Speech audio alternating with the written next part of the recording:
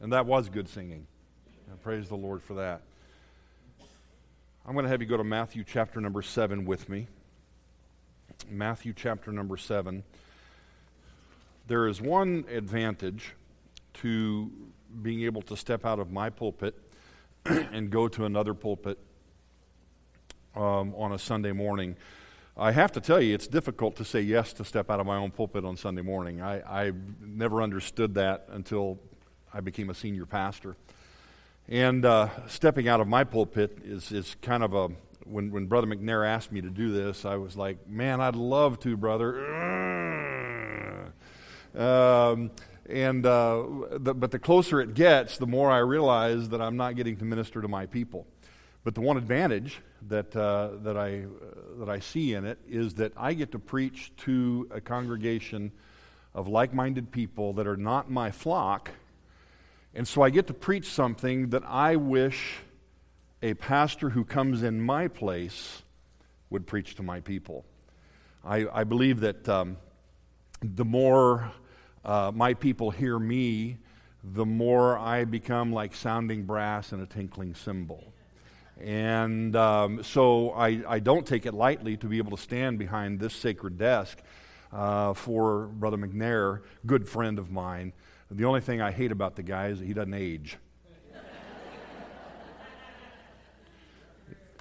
Is this live streamed? Yeah. If it is, Brother McNair, you're a communist.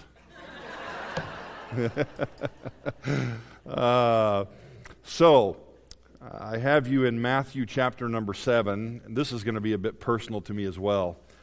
I was born and raised in Indianapolis, Indiana, and grew up at Villa Baptist Church under the preaching of Lester Roloff. He used to come to our church once a year. How many of you know the name Lester Roloff?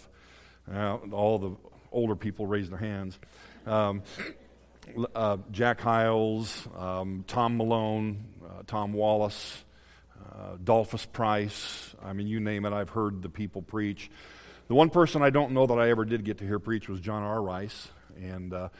But I was raised under that type of preaching. And from the time I was in the nursery to present day, I probably can count on one hand the number of times I've missed church. And so in December of 86, I joined the United States Air Force and spent 10 years in the Air Force. And through those travels, I ended up in Colorado Springs. And in the church that we ended up there, I became a deacon in the church.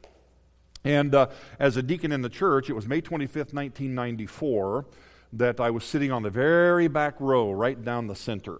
And I had a security spot, so to speak, as a deacon. So it's not that I was a proper Baptist by sitting on the back row. I was a person who liked to sit on the second or third row. But on Wednesday night, I had that particular task of sitting in the very back row, right down the center. And it was that night that I knew beyond any shadow of a doubt I was not saved. And so I have a particular interest in the Sunday morning, Sunday night, Wednesday night crowd. I have a particular burden for that. I do realize and understand that the gathering we have here today, a very large percentage of people are saved. I never preach a message to try to get someone to doubt their salvation. But I do preach messages that are near and dear to me because I lived a life of self-deception. And it was not until May 25th, 1994 that I knew I was not saved as a deacon in the church. And I'll have to tell you in a split second the thoughts that went through my mind. Yes, I am saved. Well, I'm a deacon. What are people going to think? And I decided right then and there, sitting in that seat, that I was not going to, because I raised my hand in the invitation on a Wednesday night of all things. An invitation on Wednesday night, imagine that. And the pastor asked, if you don't know Christ as your Savior, raise your hand. And I raised my hand, and I looked up, and I met his eye. And I knew right then that he thought I misunderstood the question. How many of you have ever raised your hand in an invitation because everybody else around you raised their hand and you weren't paying attention or you were asleep or something and you raised your hand? We've all done that. Well, I knew immediately that he thought that I misunderstood the question because, hey, I was one of his deacons. I was a soul winner. I'm out every week leading people to Christ. And that was the first thought that crossed my mind. And I thought to myself, well, you got an out. Immediately quashed that because I thought, you know what, I know I'm not saved and I'm not going to let anything keep me out of heaven. And pride, I was not going to let that be an issue. And so I walked down the aisle and met the fella that was standing at the front as an altar worker. He was a friend of mine, pastors in Hutchinson, Kansas right now. His name was Richard Haley. He and I were elected together as deacons. And we were soul-winning partners every once in a while. And I walked down the aisle and I said, Rich, I'm not saved. And he looked at me and he went, okay. And we went over this area right here. Our piano was over there, right down the bottom of the steps. And I received Christ as my Savior. We kind of chuckled through the whole thing because he asked me, do you want me to go through the Romans road with you? And I said, sure. And then when we were done, he looked at me and he said, do you want me to pray with you? I said, no, I think I got it. And I received Christ. How many of you grew up in church? Oh, good percentage. You remember the song, There's Been a Great, Great Change Since I've Been Born. You remember that song? How many of you did that in like Sunday school and think, yes. I never ever understood that song until I stood up. See, I was a deacon. I have never smoked a cigarette in my life. I've never taken a drink of alcohol. I've never committed adultery on my wife. Matter of fact, we were both virgins when we got married. I've never done what we consider to be the heinous sins. And so there was no outward change in me where people would look at Ford Glover and say, wow, the Lord really got a hold of him, because I was raised in this since nursery. But when I stood up from my knees, that song went through my mind, and I knew immediately the change that took place in there. That's why it's such a burden to me. So I'm in Matthew chapter number 7. If you would, we're going to read 3 verses. Let's all stand if you are able. I'm going to read 3 verses to you. Beginning in verse number 21, Matthew 7, the Bible says, Not everyone that saith unto me, Lord, Lord, shall enter into the kingdom of heaven, but he that doeth the will of my Father which is in heaven. Many will say unto me in that day, Lord, Lord, have we not prophesied in thy name? And in thy name have cast out devils, and in thy name done many wonderful works?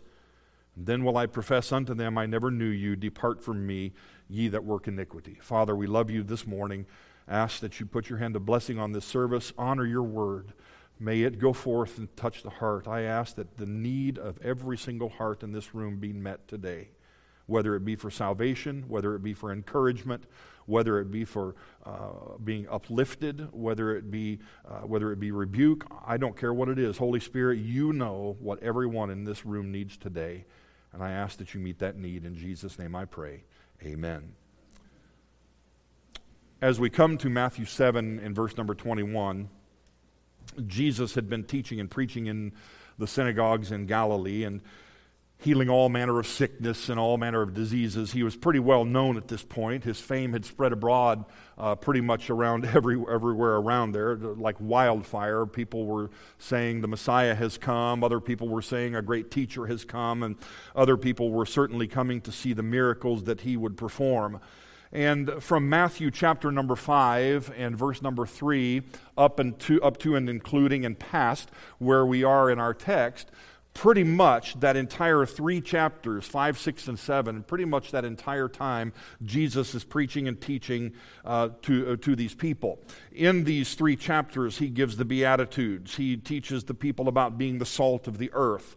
He teaches them that they're to be light in a dark world. He shows them that the New Testament is more strict than the Old Testament. He teaches them about turning the other cheek. He teaches them that their righteousness needs to go beyond the righteousness of the scribes and the Pharisees if they want to see heaven. He teaches them how to pray. He teaches them how to fast. He teaches them about the meaninglessness of earthly treasures. He teaches them about the importunity in prayer. He teaches them about having a judgmental attitude. He teaches them about the broad and the narrow way. He teaches them how to recognize false prophets in the context of having good and corrupt fruit. He teaches them about the solid foundation of a Christian life. He teaches them about the day that everyone will stand before God. And it's that particular teaching that I want to focus on today and that our text focuses on. I'm pre-tribulationist in my theology. I don't particularly have a humongous fight with people who may be mid-trib or post-trib. I think they're wrong. But in pre-tribulational theology, the fact of the matter is that we're all going to stand before God one day. I don't care if you don't even believe in a tribulation. We're all going to stand before God one day. But in pre-tribulation theology, the next thing on the docket is the rapture. We're going to go. And then after the rapture, a 7-year tribulation. After the 7-year tribulation, the second coming of Christ and the battle of Armageddon. After that, 1,000-year millennium and the reign of Christ on earth. Then after that, the devil will be loosed for a season. And then the great white throne judgment. And at that great white throne judgment, I've heard preaching before that says not everybody will be there. I agree with it. But I do believe everybody will be there. It's just not everybody will have to stand before that great white throne. And so if you're saved, you do not have to fear the great white throne. If you are not saved, you are in for an eternity of hell. In this particular passage of Scripture, Jesus is saying to these people, there are going to be many that will say to me in that day, Lord, Lord, have we not prophesied in thy name? Have we not done many wonderful works? This is where it's personal to me. As a deacon in Cornerstone Baptist Church in Colorado Springs, Colorado, going out twice a week soul winning and leading people to Christ using the Word of God. And by the way, it's not you, it's the Word of God. I would have had to stand before God one day at the great white throne judgment and say, Lord, Lord, have I not won people to Christ? The title of the message that I want to give you today is Missed It by That Much. Missed it by that much. Every time I hear that phrase, I think of Maxwell Smart. Missed it by that much. Yeah. But that's the sad reality. I said earlier, I recognize that there are a large percentage of you in here that are saved. I get that. I understand that. I realize that. But I also understand that I used to sit among you as a deacon in a church unsaved. So I don't comfort myself believing that 100% of everyone in here is saved today. I don't know who is and I don't know who is not. My wife and my children are all in Florida. You all need to be praying for me. I've bachelored for 3 days now, and I'm tired of it. Told my wife, she said, you going to be okay? I said, oh, yeah, I'll be fine. And the moment they left, man, I'm good for a couple of days, but after that, man, I'm ready for my wife and kids to be home. But I don't know whether my wife is saved or not. I believe she is, but I can't see her heart. My wife would have told you prior to my salvation that I'm saved because I had all of the fruits, I guess you want to call them, of a Christian life. I just didn't have those fruits in my heart. You see, a lot of people can mask it. A lot of people can live the Christian checklist. A lot of people can do the things that are expected of Christians. But I say missed it by that much. I can't necessarily prove this from the Bible, but from personal experience I can say this. The worst day in eternity will be that day at the great white throne when people realize they're about ready to be cast into hell forever and there's no hope. None. Missed it by that much. People say almost all the time, well, I almost passed the test. How many kids have ever had to say that? My kids are very good coming to Dad and saying, well, Dad, I almost passed the test, kind of like it's a good thing. You know? Well, see, let me break this down. Almost means you failed, right? I almost passed the test. I almost caught the winning out. I almost made the winning shot. I almost won the race. I remember back in 2014, I think it was, I was watching the Winter Olympics. And I was watching that speed skating thing where their skates are like razor sharp. You know what I'm talking about? It was the short track speed skating. And the Netherlander had already been done. He was the favorite, and he'd won, and he had come in with a 1 minute 45.00 second time where he crossed that finish line. And the last two skaters on the ice, there was a Polish fella, and I don't even remember the other guy, but I remember the Polish fella. I mean, it was agonizing to watch. I mean, it was all over his face. He was trying hard. You know how they get to the end of that thing, and then they lunge forward and get that skate across? Well, I mean, it was, and how they'll put that blue line on the screen to show you where they are in relation to the person that's ahead. Well, man, it was so close, and anticipation, and they're waiting, and we on the TV are waiting. I'm like, man, that was close. And the time came up, 1 minute 45.00, tied to the 100th of a second. So they had to go to the thousandths of a second. And the Polish fellow lost by 3 1/1000ths of a second. Isn't that wrong? They both should have gotten a gold medal out of that. But the fact of the matter is, he missed it by that much. Missed it by that much. When we are born, I kind of want to give you a perspective. There's a gap. The day you're born, your life, the day you die. Somebody gave an illustration one time about eternity and said if a little sparrow were to pick up 1 grain of sand from the Atlantic side of the eastern coast, 1 grain of sand, fly all the way across and put that grain of sand on the Pacific, then fly back, pick up 1 grain of sand and fly and drop it and empty the entire east coast into the west coast, it didn't make 1 dent in eternity. We think 70 years is quite a while, if we happen to live 70 years. We're born, and we have this gap. I'm going to say 70 years, even though we don't know what that is. We have this gap that as we live in life, it is appointed unto men once to die, but after that, the judgment. And as we live our lives, we are coming closer and closer and closer to that day we do not know of. You might leave today, have a heart attack, and go into eternity. You might leave today, get hit by a car, and go into eternity.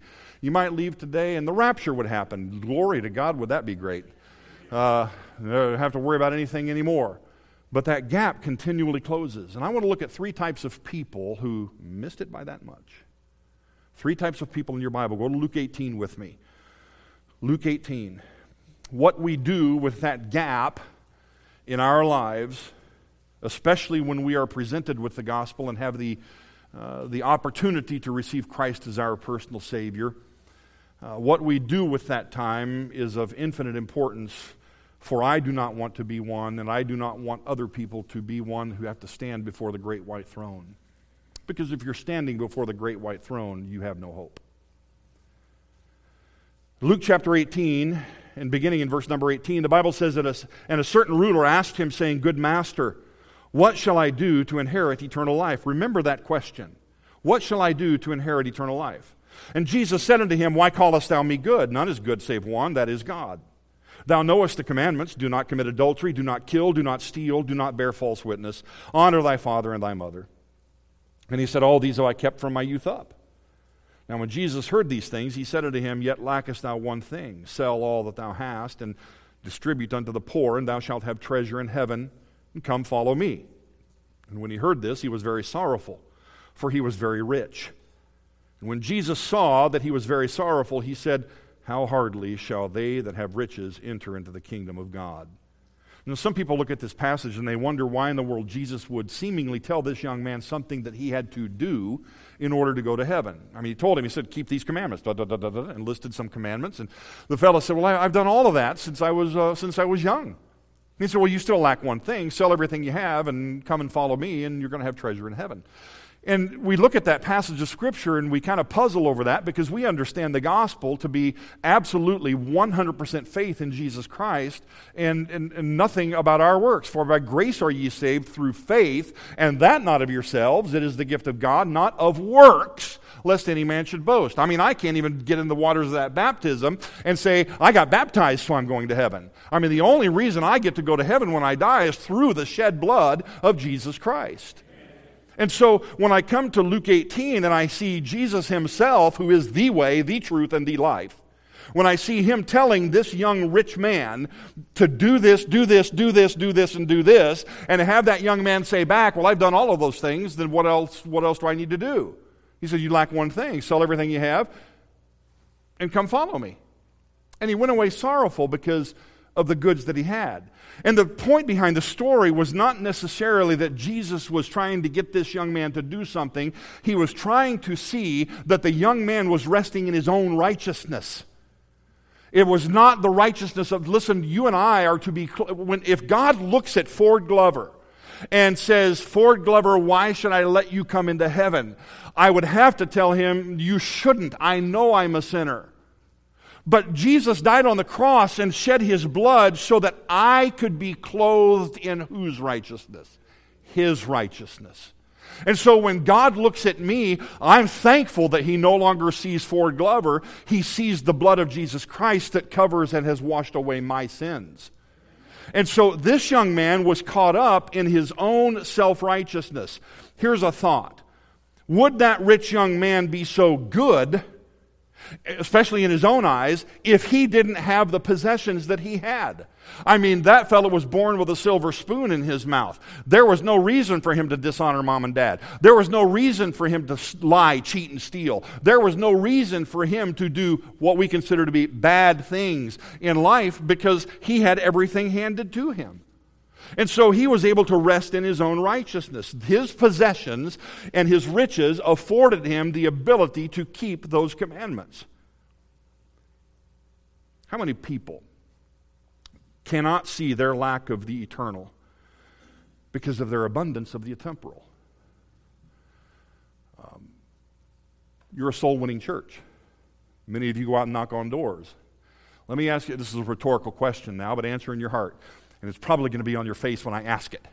But how many of you understand the human nature in us to avoid the rich areas? Right? Well, they don't need Christ. They're rich. They're going to reject what we have to say because they have no need. We all feel that way. I mean, I feel that way. I don't have a problem witnessing to anybody. But I'm going to tell you something. I really want to go to the pond where the fish are really biting. That's where I like to go. But this rich young man had that. So, how hardly, Jesus said, shall they that have riches enter into the kingdom of God. So, this rich young man, I want you to notice something too. Listen, I told you to remember the question. Go back to Luke 18:18. And a certain ruler asked him, saying, Good master, what shall I do to inherit eternal life?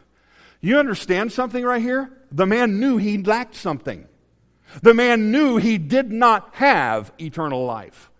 But he was resting in everything that he did and trying to justify his own righteousness with the way, the truth, and the life that was standing right in front of him, the creator of this universe. He was trying to justify everything about his life to say, I know I don't have it, but I think I deserve it. What else do I need to do? Missed it by that much. There's no record in the Word of God that that young man ever received Christ as his personal Savior. You and I will see him one day at the great white throne judgment. How about this, Acts 24? The regal. We talked about the rich. That young man missed it by that much. How about the regal? Acts 24, beginning in verse number 22, and when Felix heard these things, having more perfect knowledge of that way, he deferred them, and said, when Lysias the chief captain shall come down, I will know the uttermost of your matter. And he commanded a centurion to keep Paul, and to let him have liberty, and that he should forbid none of his acquaintance to minister or come unto him. And after certain days, when Felix came with his wife Drusilla, which was a Jewess, he sent for Paul and heard him concerning the faith in Christ. And as he reasoned of righteousness, temperance, and judgment to come, Felix trembled and answered, go thy way, for this time when I have a convenient season, I will call for thee. Felix is the individual who has the power, he has the clout, he has the social standing. If this person is not already a Christian, chances are they never will become one, because power and clout and social standing are very important to people who have it. And they're not going to want to give it up. They don't reach a position like that because they're so narrow-minded as to believe. I recall Larry King. Remember, anybody know the obscure name Joel Osteen? Yeah. Y'all remember when he was on Larry King? And Larry King, as a non-Christian who's really not just non-Christian, but I think anti-Christian, when people like that and have the power and the clout that they do have, get a hold of a professing Christian, they do everything they can to make them look stupid and silly. And so Larry King asked him in such a way, do you really believe that only 4 or 5% of the world who claims your Christianity and your Christ? What about all of the other religions of the world? Are you saying that they are all wrong and they are going to go to hell? And Joel, not to his credit, tap danced around that like you wouldn't believe. I like to think, now look, I wasn't in the situation, okay? And I know you look at me and you say, Brother Glover, man, you would have stood up. Yeah, I would have done it. I would have liked to say that I would have done that, but not being in the situation. But I would like to say that I would have said something along these lines. No, Larry, I'm not saying it. That is. I'm not saying it. I happen to believe the Bible. I happen to believe the Word of God. And I happen to believe that I have a responsibility to the other 96% that you are talking about to let them know what this book says. It doesn't matter what my opinion is. It's what this says. And so if you're asking me if Jesus Christ is the only way to heaven and 96% of the world that does not believe in him will go to hell, then I will say, yes, I believe that because the Bible says it. I look at a fellow like Larry King and these regal people. Go to Acts 26 if you're still in Acts 24. Go ahead and go to that. But Felix, who is this regal individual who was obviously a very smart person, very knowledgeable in things, listened as Paul reasoned of righteousness and temperance and judgment. And listen, when you're confronted with the fact that you're a sinner, there is absolutely zero denying that. When I'm out soul winning and I'm telling people about Christ, I don't know that I have ever, other than people who want to mock, I've never had someone tell me, well, no, I'm not a sinner. People understand that they are sinners. People know that we have a nature that we are born with. But as we progress in life and we become smarter and smarter and smarter and smarter, too good for our own good, honestly, we begin to reason about righteousness and temperance and faith and understand that there are many, many world religions, and we begin to ask the question, well, who's right? Well, I just happen to believe that I have a God in heaven and a Savior who loved us enough to die on the cross for us, who's powerful enough to penetrate even to the piercing of the dividing of sunder of soul and spirit, and His Word can get down to the nitty-gritty of the person and make them realize and understand, you know what, there is one thing I lack, and it's Jesus Christ.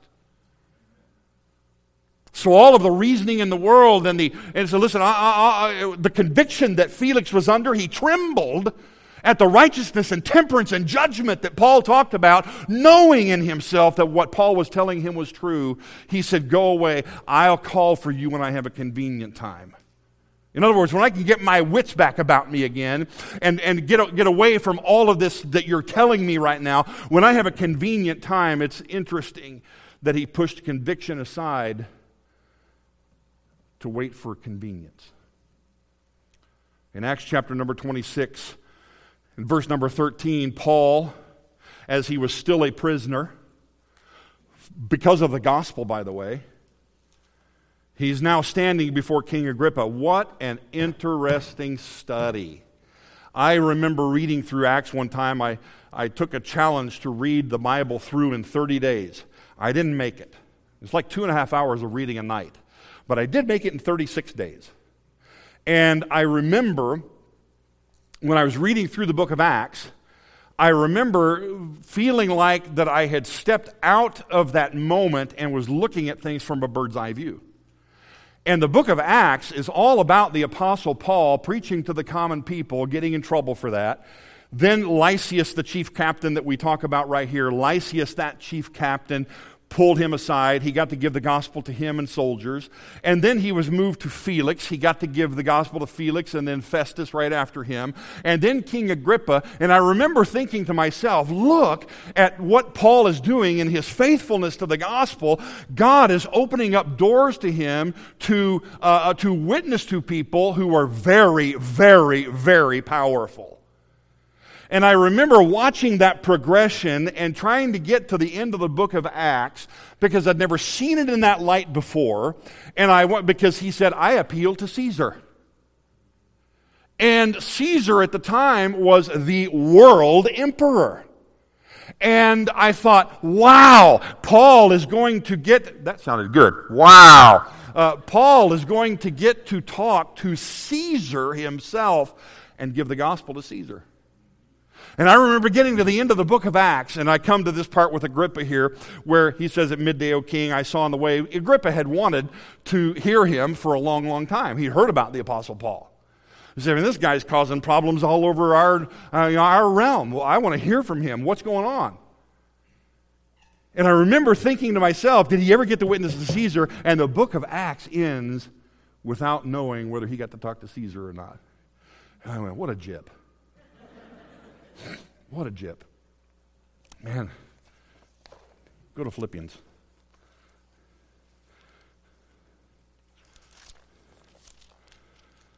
I love this. Philippians 4.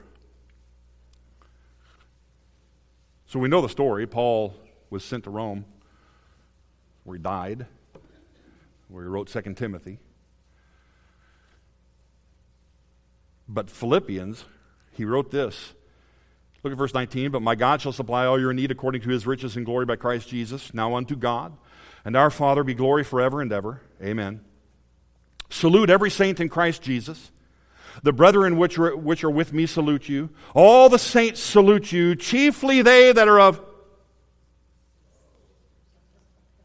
Man, I read that and I about jumped out of my chair. I mean, he got to witness that word household. I said, I got to see this.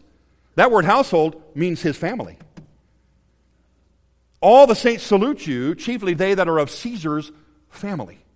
His household, people that lived in his house. And not just, but servants and things as well. Some of Caesar's family members received Christ because of the Apostle Paul. Anyway, that was free. All right. Back to Acts 26. So here he is now in the middle of this progression, and he's witnessing to King Agrippa. And Agrippa said, Paul, you're permitted to speak for yourself. And he said, at midday, O king, I saw in the way a light from heaven, above the brightness of the sun, shining round about me and them which journeyed with me.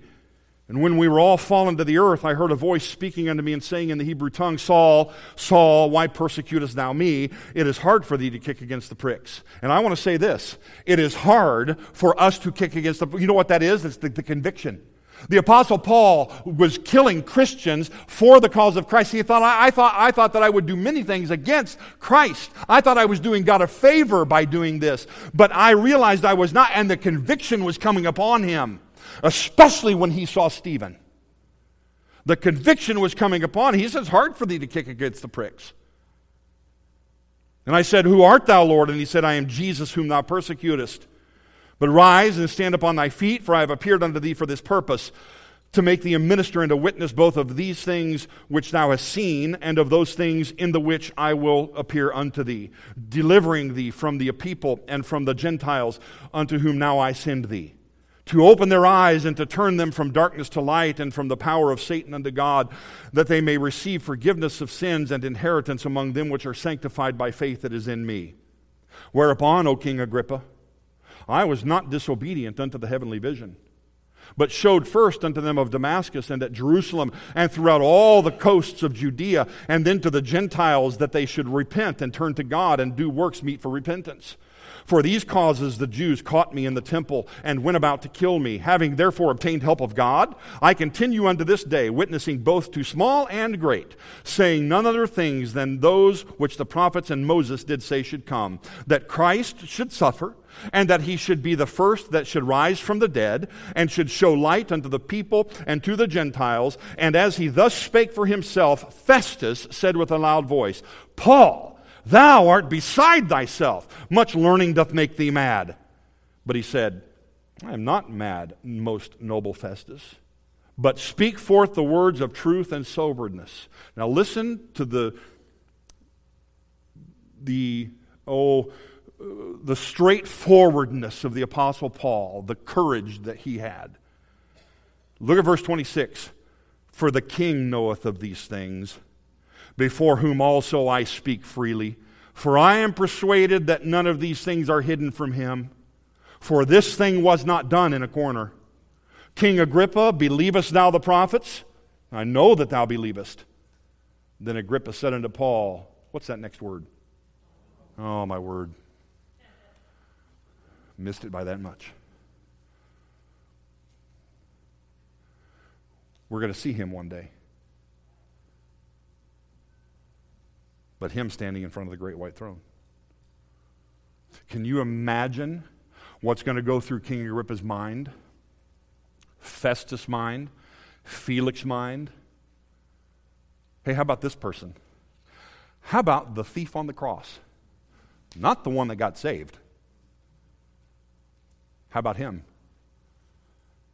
I wonder where the other thief is going to be standing when the one thief is standing. Hey, don't say anything bad about him. We're here. We deserve what we're getting. Lord, remember me. Today thou shalt be with me in paradise. What about Pilate? Stood face to face with Jesus Christ and asked this question, what is truth? When truth was standing right in front of him. Listen to me. We are so privileged that truth decorates the coffee table of every home in America. But it's the most unread book there is. Truth. I'm about done. Wait, your pastor goes into quarter after. I got plenty of time. Well, we've talked about the rich. We've talked about the regal. How about the religious? Mark 12. Mark 12. I'll begin in verse number 28. When you get there, you can catch up to me. Mark 12, verse 28. And one of the scribes came, and having heard them reasoning together, and perceiving that he had answered them well, asked him, which is the first commandment of all? And Jesus answered him, the first of all the commandments is, Hear, O Israel, the Lord our God is one Lord, and thou shalt love the Lord thy God with all thy heart, and with all thy soul, and with all thy mind, and with all thy strength. This is the first commandment. And the second is like, namely this, Thou shalt love thy neighbor as thyself. There is none other commandment greater than these. In another passage of Scripture, he says, on these two commandments hang all of the law and the prophets. Verse 32, and the scribe said unto him, Well, master, thou hast said the truth, for there is one God, and there is none other but he. And to love him with all the heart, and with all the understanding, with all the soul, and with all the strength, and to love his neighbor as himself is more than all whole burnt offerings and sacrifices. And when Jesus saw that he answered discreetly, he said unto him, Thou art not far from the kingdom of God.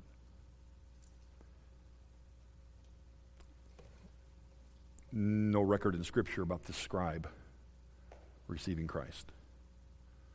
What about him? Missed it by that much. I don't know whether we'll see him standing in front of the great white throne or aside from it. I don't know. But I want to ask the question to you, is this something that you're going to have to say one day? Almost.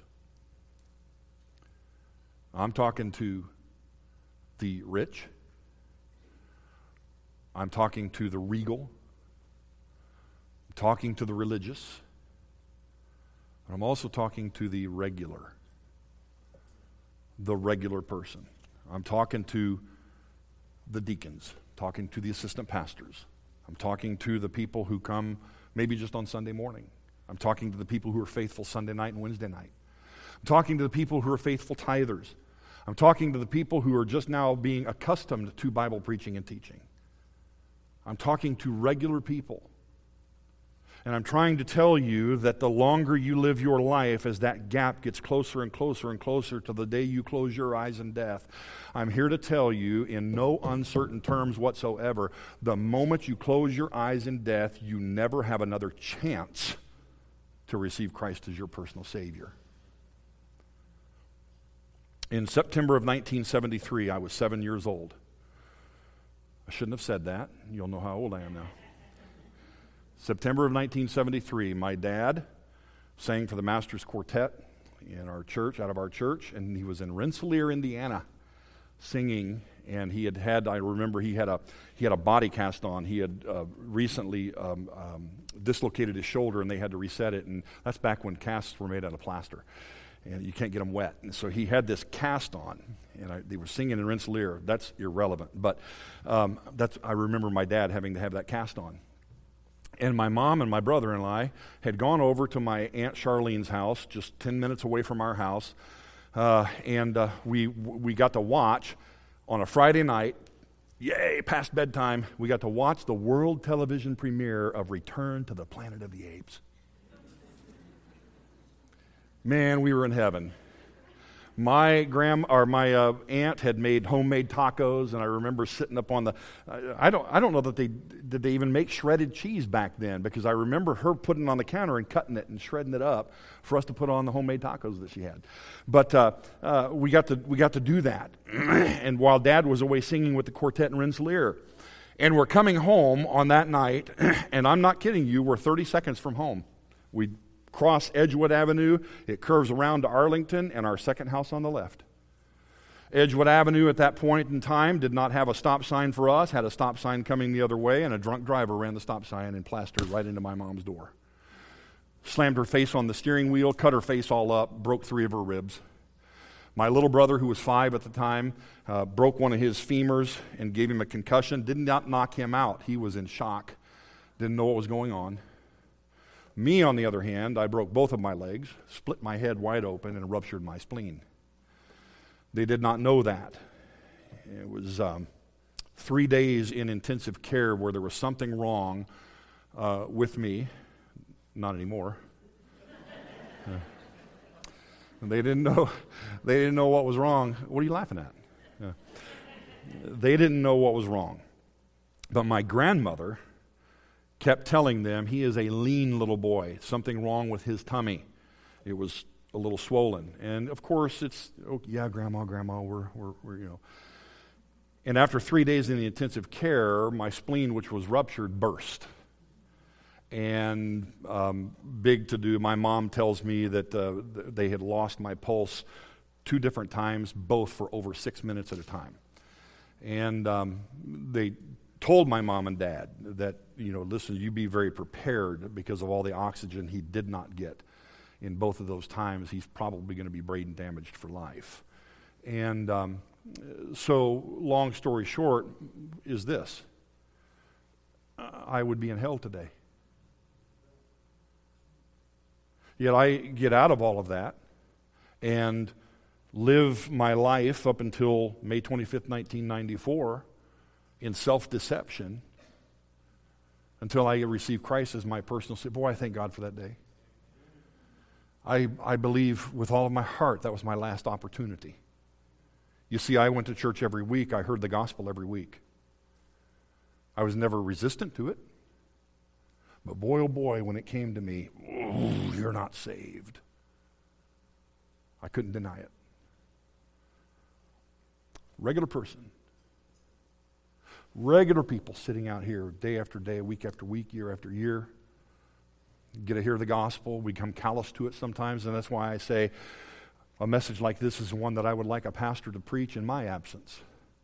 Because me preaching it to my people, they've heard my testimony many times. And I'm afraid my testimony becomes dull of hearing to the people that hear it often. In Acts 28, verses 23 and 24, if you're still there, the Bible says, "And when they had appointed him a day, there came many to him into his lodging, to whom he expounded and testified the kingdom of God, persuading them concerning Jesus, both out of the law of Moses and out of the prophets, from morning till evening, and some believed the things which were spoken, and some believed not." We have the same account in Acts chapter number 17. We have the same account throughout Jesus' ministry, and the common people heard him gladly. But it's almost always accompanied by some believed and some did not.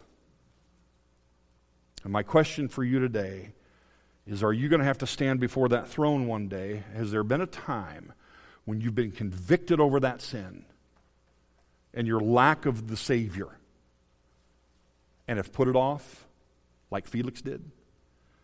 Or have refused to believe it?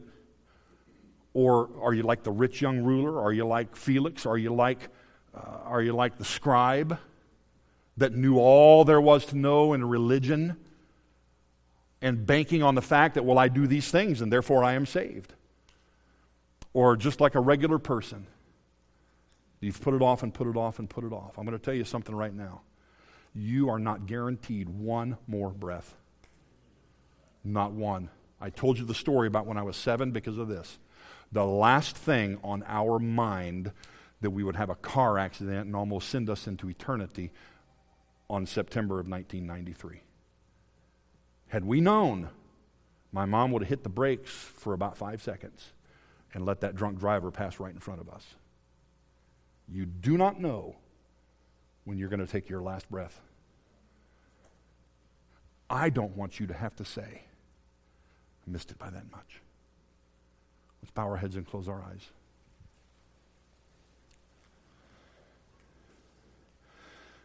I'm just going to ask you.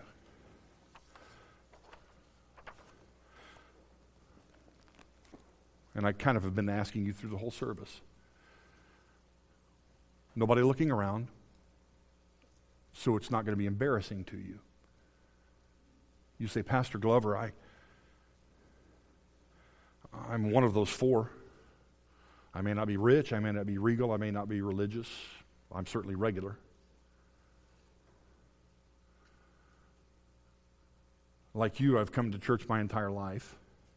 Or, this is my first time ever hearing the gospel. Or, I'm not as faithful as I should be, but I have heard it before. It doesn't matter to me whether you live in the Bible or whether you've never heard it before. There comes a point in every person's life where they have to deal with the fact of their sin. And you say, Pastor Glover, I've said prayers in my life. I've even said, Jesus, come into my heart and save me. But I know I've never placed my faith and trust in Jesus Christ. And I'm willing to tell you that with an uplifted hand. You say, Pastor Glover, I've never done that. Is there anybody in here that would say that? I see that hand. Thank you. You can put it down. Anybody else? Wonderful. Father, I am grateful to you to be able to preach your word. Sat down there in that front row today. As many years as I've been preaching the Bible, I still get knots in my stomach before I stand up to preach. It's not a feeling I like. But I have to tell you, it's a feeling I don't know that I want to go away. I don't want to ever get so comfortable with it that it becomes passé to me. This is eternal. I pray, Lord, that as you worked on hearts and lives today, this one young man that raised his hand said, you know what, I've never trusted Christ to be my personal Savior. Well, this is the day for that. And Lord, others in here, you've dealt with people the way you want to deal with them today. And I trust that whatever decision you want people to make today, they would be willing to make as we open the altar this morning. In Jesus' name I pray. Amen. Let's all stand.